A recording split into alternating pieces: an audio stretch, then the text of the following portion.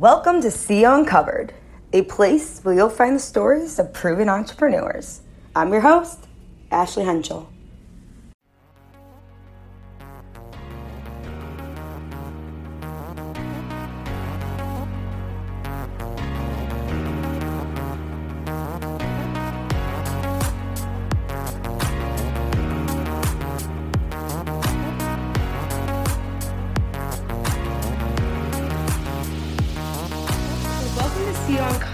I'm so excited to welcome Steve Gwen, CEO and co-founder of Dre Alliance, as well as Forbes Under 30 on Marie.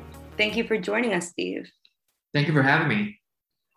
I'm so excited to talk with you and learn a little bit about Dre Alliance. For those who don't know, can you give us some insight on what Dre Alliance is?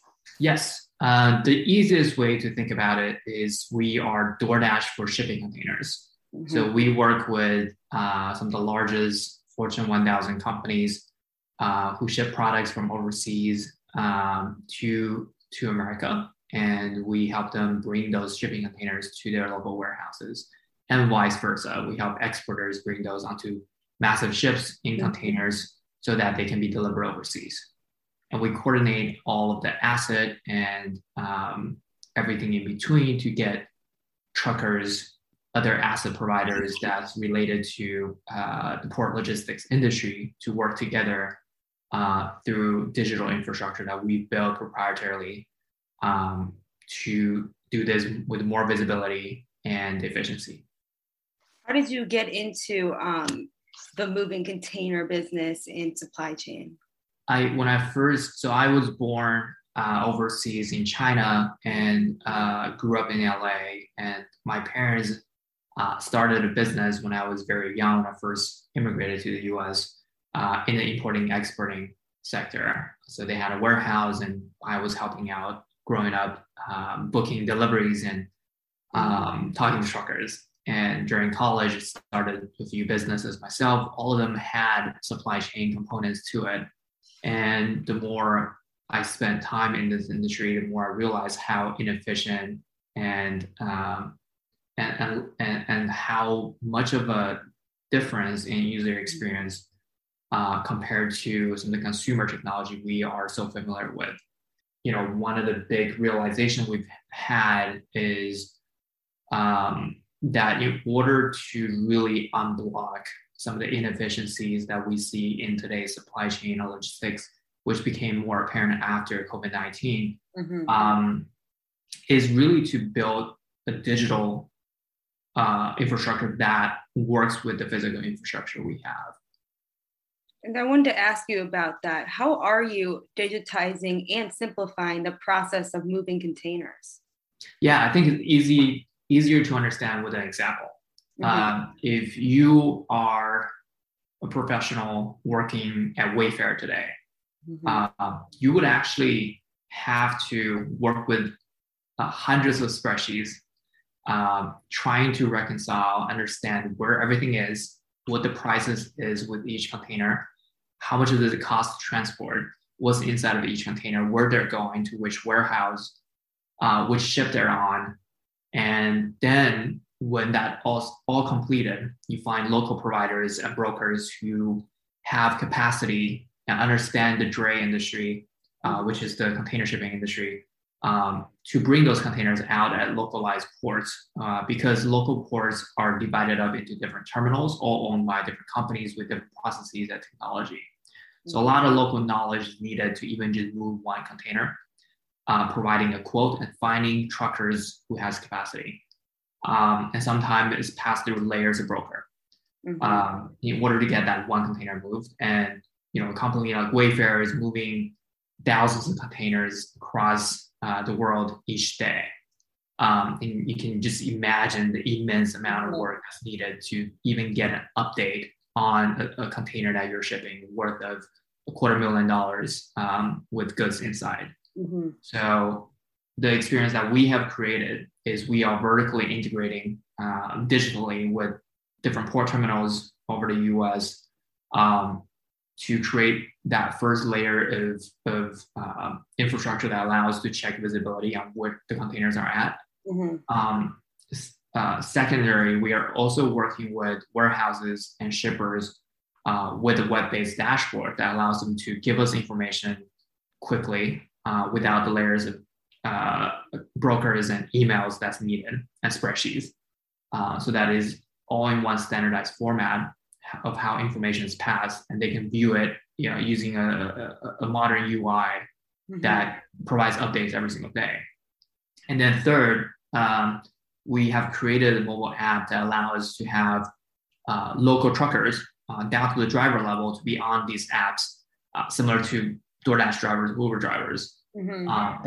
We created an algorithm that allowed them to coordinate and plan out their days more efficiently, so that they can operate more effectively and use the hours they have each day to deliver these containers to earn more money and grow their businesses. So it's really a complex problem to solve, and why we don't see a lot of competitions in this industry specifically. So you created a way for the consumer or company to track their container and package through this process? Yes. So they can track everything down to the second of where everything is. I wanted to ask you, what tools did you use to scale Dre Alliance into what it is now? That's a great question. I think a lot of the things comes back to people. Most people think of businesses as this esoteric thing that generate profit, and that's the only mission. It's the only mission of these businesses. But in reality, if we use first principles thinking and think back on what businesses are, they're no different from any other organization. Businesses are a collection of individuals who are able to solve a problem more effectively than individuals could otherwise, not being in a group or a collection. And the excess efficiency or value being created by the collection of individual is the profit that is being created. So from that perspective, it's really about hiring and meeting the right folks and bringing them on board to help to create a set of solutions that allows us to get closer to our vision. And that includes pieces of different individuals and profile that's needed, finance and technology, but also the right set of investors, and continue to operate and learning under new circumstances and things that come up is one of the most important skills to have for a founder. When you started Dre, how did you create the idea and get it off the ground?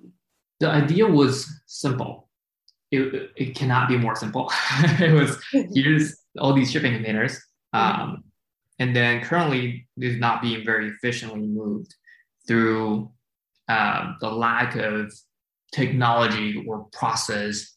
The industry is currently operating in a way that if you were to recreate the industry today, you would not do it this way. So you would plan it very differently. And it's very much a relic of the past because of the different circumstances and technology that was available at that time. Yeah.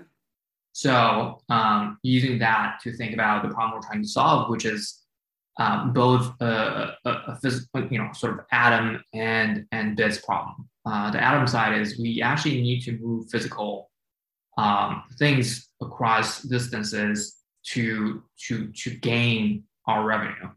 The bits side is we have to create algorithms and code that allow us to make that happen.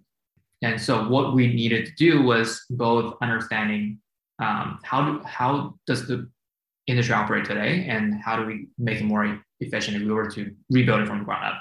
So the idea was basically, okay, we need to move these things and provide visibility to both sides, and we need to be the most efficient way of transportation in this specific port logistics sector. So that's how we really kind of kick the project off. Where do you see the future of supply chain? The future of supply chain is very different from what it looks like today. Mm-hmm. Most people are not familiar with how products are moved around the world. But if you were able to see it in action, what you actually see are groups of people around the world contacting with each other over email and phone and fax machines to make this whole engine work of the global supply chain. It's very much operating still in the same way that it has been after World War II. And we're just sort of adding on to existing processes and making sure it doesn't break. Mm-hmm. And COVID-19 is the big black swan event that really kind of broke everything. So what we've seen in our perspective is that digitization and projections are going to be normalized in the future. Information needs to be transferred at speed faster than emails being read. And that will shorten a lot of the discrepancies in sort of the data today. And we're going to see more an increase in investment in how we can bridge the gap between different modes of transportation and how systems communicate with each other.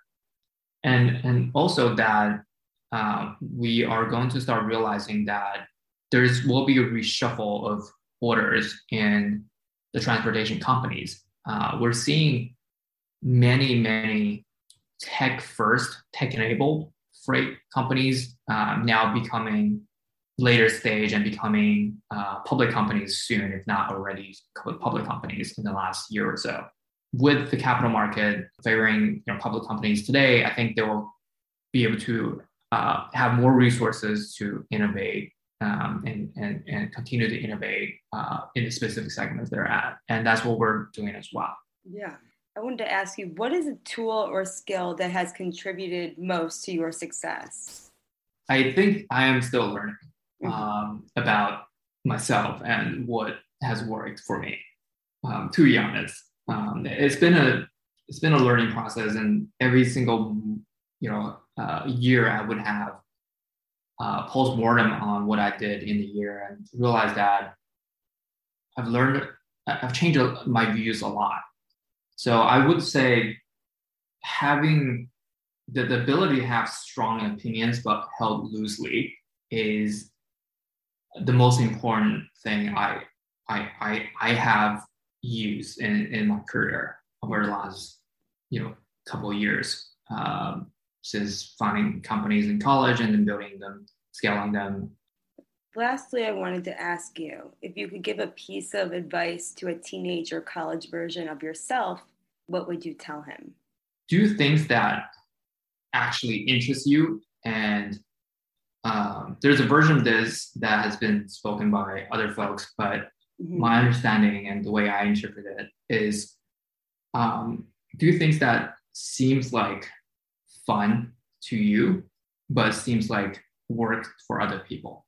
And the takeaway from that is everyone has your unique competitive advantage when compared to other folks, and leverage those strengths you have more than try to improve your weaknesses. Thank you so much, Steve, for being on.